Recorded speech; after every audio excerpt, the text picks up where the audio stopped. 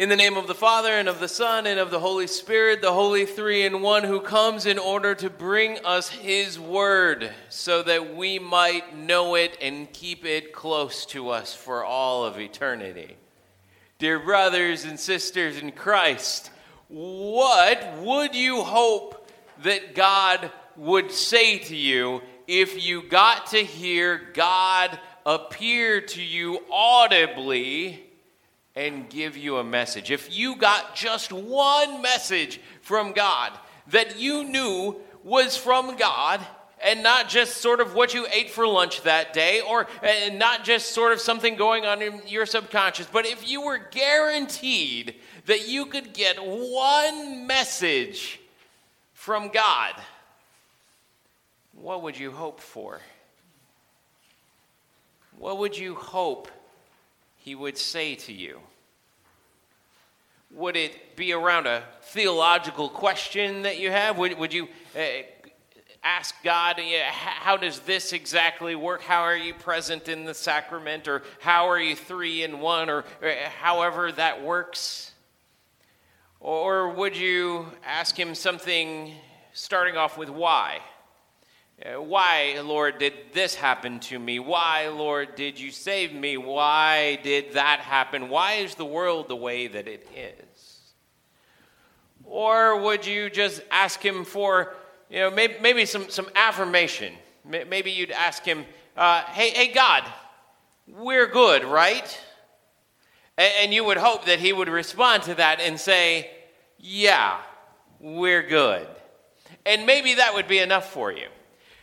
There's this app out there that's called Cameo, a website app, and what it is this app and this website where you can rent and pay for celebrities to send you a message. And so maybe you can have your favorite Game of Thrones actor send you a happy birthday message. And although they probably have to be kind of B or C list, there's not a whole lot of A-listers on here. Or maybe you can, have your favorite musician sing you a couple of bars from their favorite song. And you know that it's going directly to you because they speak your name into that. It's sort of like getting an autograph.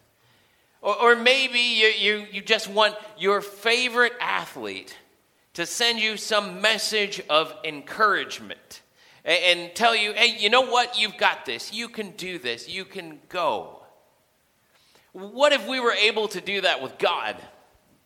First of all, how much would that cost?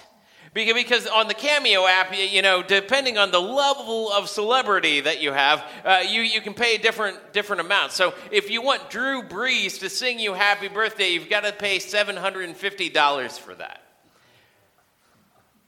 However, if you want somebody who's more of a B-lister, you can get Jerry Springer to send you a message for only $155. And this past Christmas, you could even get Santa Claus to send you something for a measly $10. How much would you pay to hear God speak to you directly?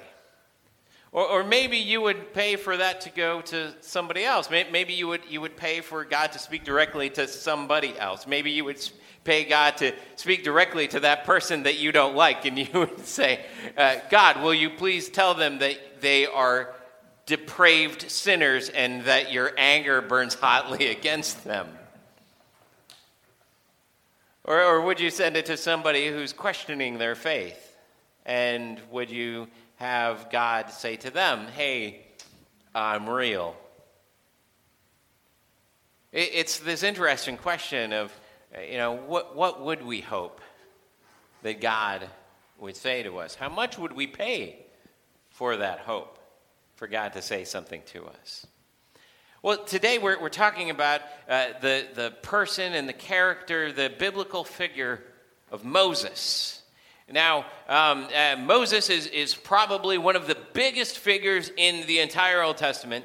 And on top of that, he's also probably outside of the Son of God himself, probably the one figure in the entire Bible who hears from God the most.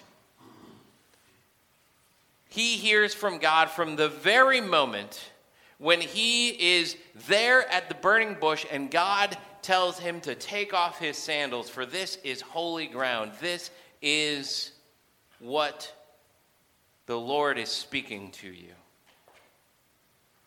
And so you've got this sense of Moses hears directly from God. He hears God's own name spoken to him.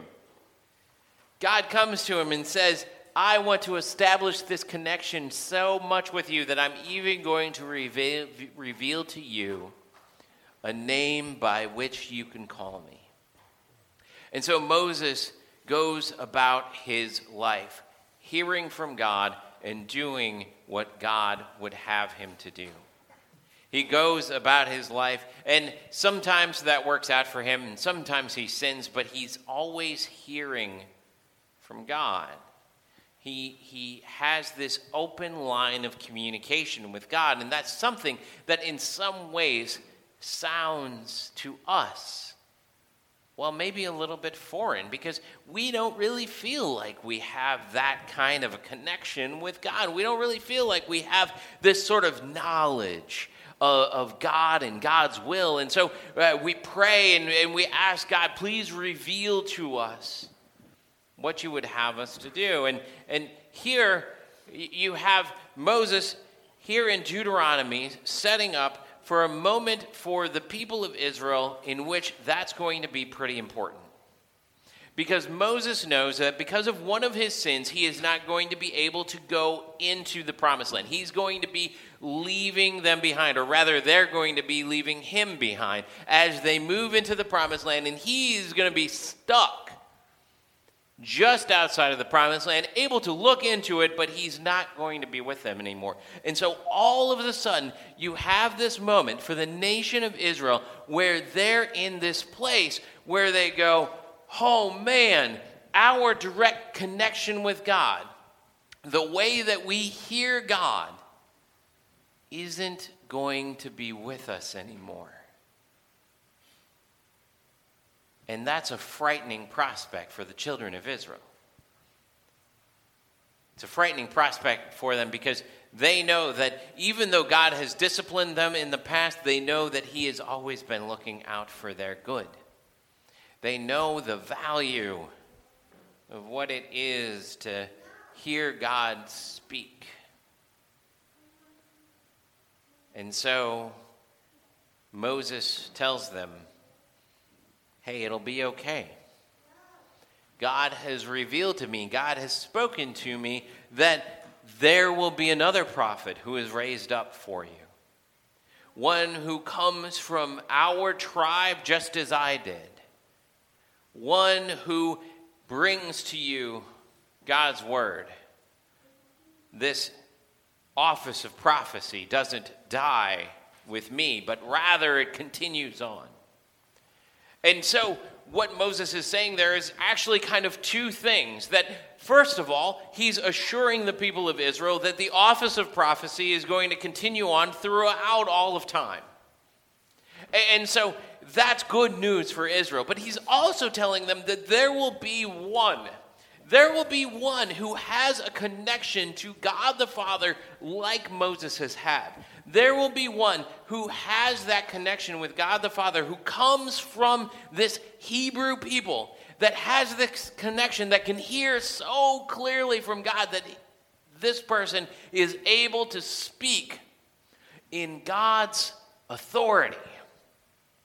That he's able to say, this is what God wants from us. This is what God is telling us. This is what God is assuring us of. And that one, we find out in the gospel reading, is Jesus. And that's why it's such a big deal. that when the people hear Jesus speaking, that they say, here's one who speaks with authority. Meaning that Jesus is really bad at citations. That Jesus doesn't like to do the bibliography at the end of his paper.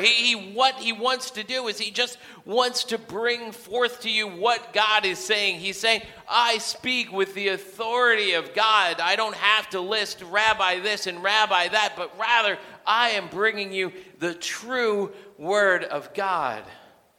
And he does that because he is that word of God, that authority.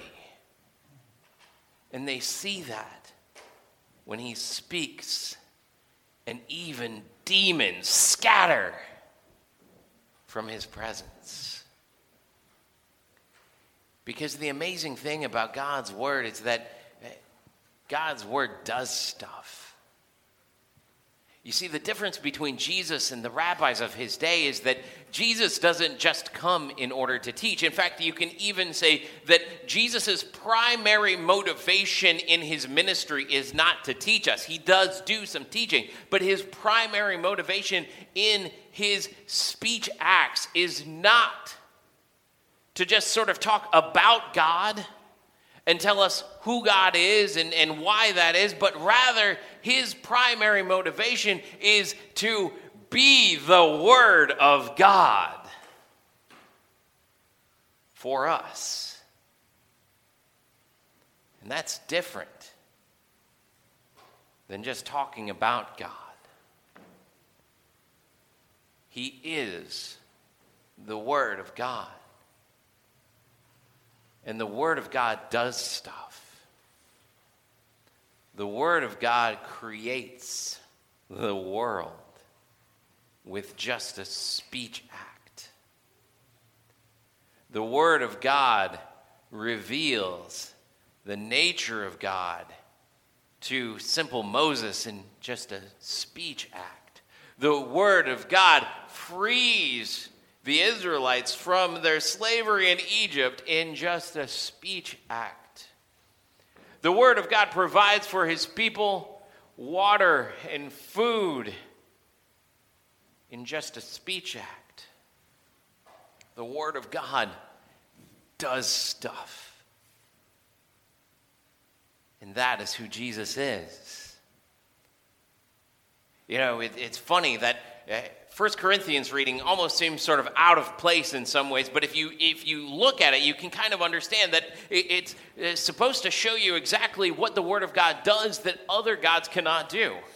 That in that 1 Corinthians reading, you have Paul talking about people that are concerned about what will happen to this meat if it is offered to an idol, and they're afraid that somehow this will get tainted by that idol and that proximity to that idol. And Paul says, no, because a fake God is still a fake God, and fake gods don't do anything.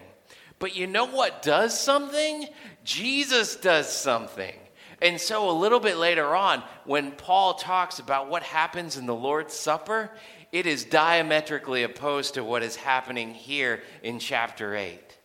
That he says that when the Word of God speaks into existence, that this bread and this wine really becomes his body and blood. That's the Word of God, and it's doing something. And it makes it happen. And so when the Word of God tells you that your sins are forgiven, it's doing something. And it makes it happen. And when the Word of God shows up in your life and it assures you that God loves you because you are his baptized child, it's doing something. Because the Word of God doesn't just teach us about God. The Word of God is God interacting in our lives. You know, there's this statue in Baton Rouge, Louisiana, and It's kind of a funny statue because the statue is of Jesus, and what Jesus is doing is Jesus has a Bible, and Jesus is actually giving you the Bible to read. And you know, it's well-meaning, but in some ways it's kind of backwards. Because instead of Jesus handing you the Bible to read, the Bible should be handing you Jesus to read. Because that's really what happens. That when we read this text, when we hear this text speak into our lives, that we are experiencing the very Son of God, the Word of God interacting with our lives. And that is what Moses hoped for. Moses hoped for a moment in which God's people would no longer need a singular prophet to speak God's word, but rather that we would all have God's word speaking into our lives. And that's what we have today. We have it in the written word. We have it in the spoken word. We have it in the word become sacrament. We have that word of God. We have what Moses hoped for. So let us value it. Let us celebrate it. Let us give thanks for the fact that we have God. The active, working, authoritative Word of God working in our lives. And it's so much better than Cameo. Because he speaks directly to us for free. Because he's already paid the price on the cross that it takes for him to bring us his word. And so may you go into this week remembering that you have the authoritative word of God in your life by the virtue of the Holy Spirit who comes to you because Christ has died for your sins. Amen.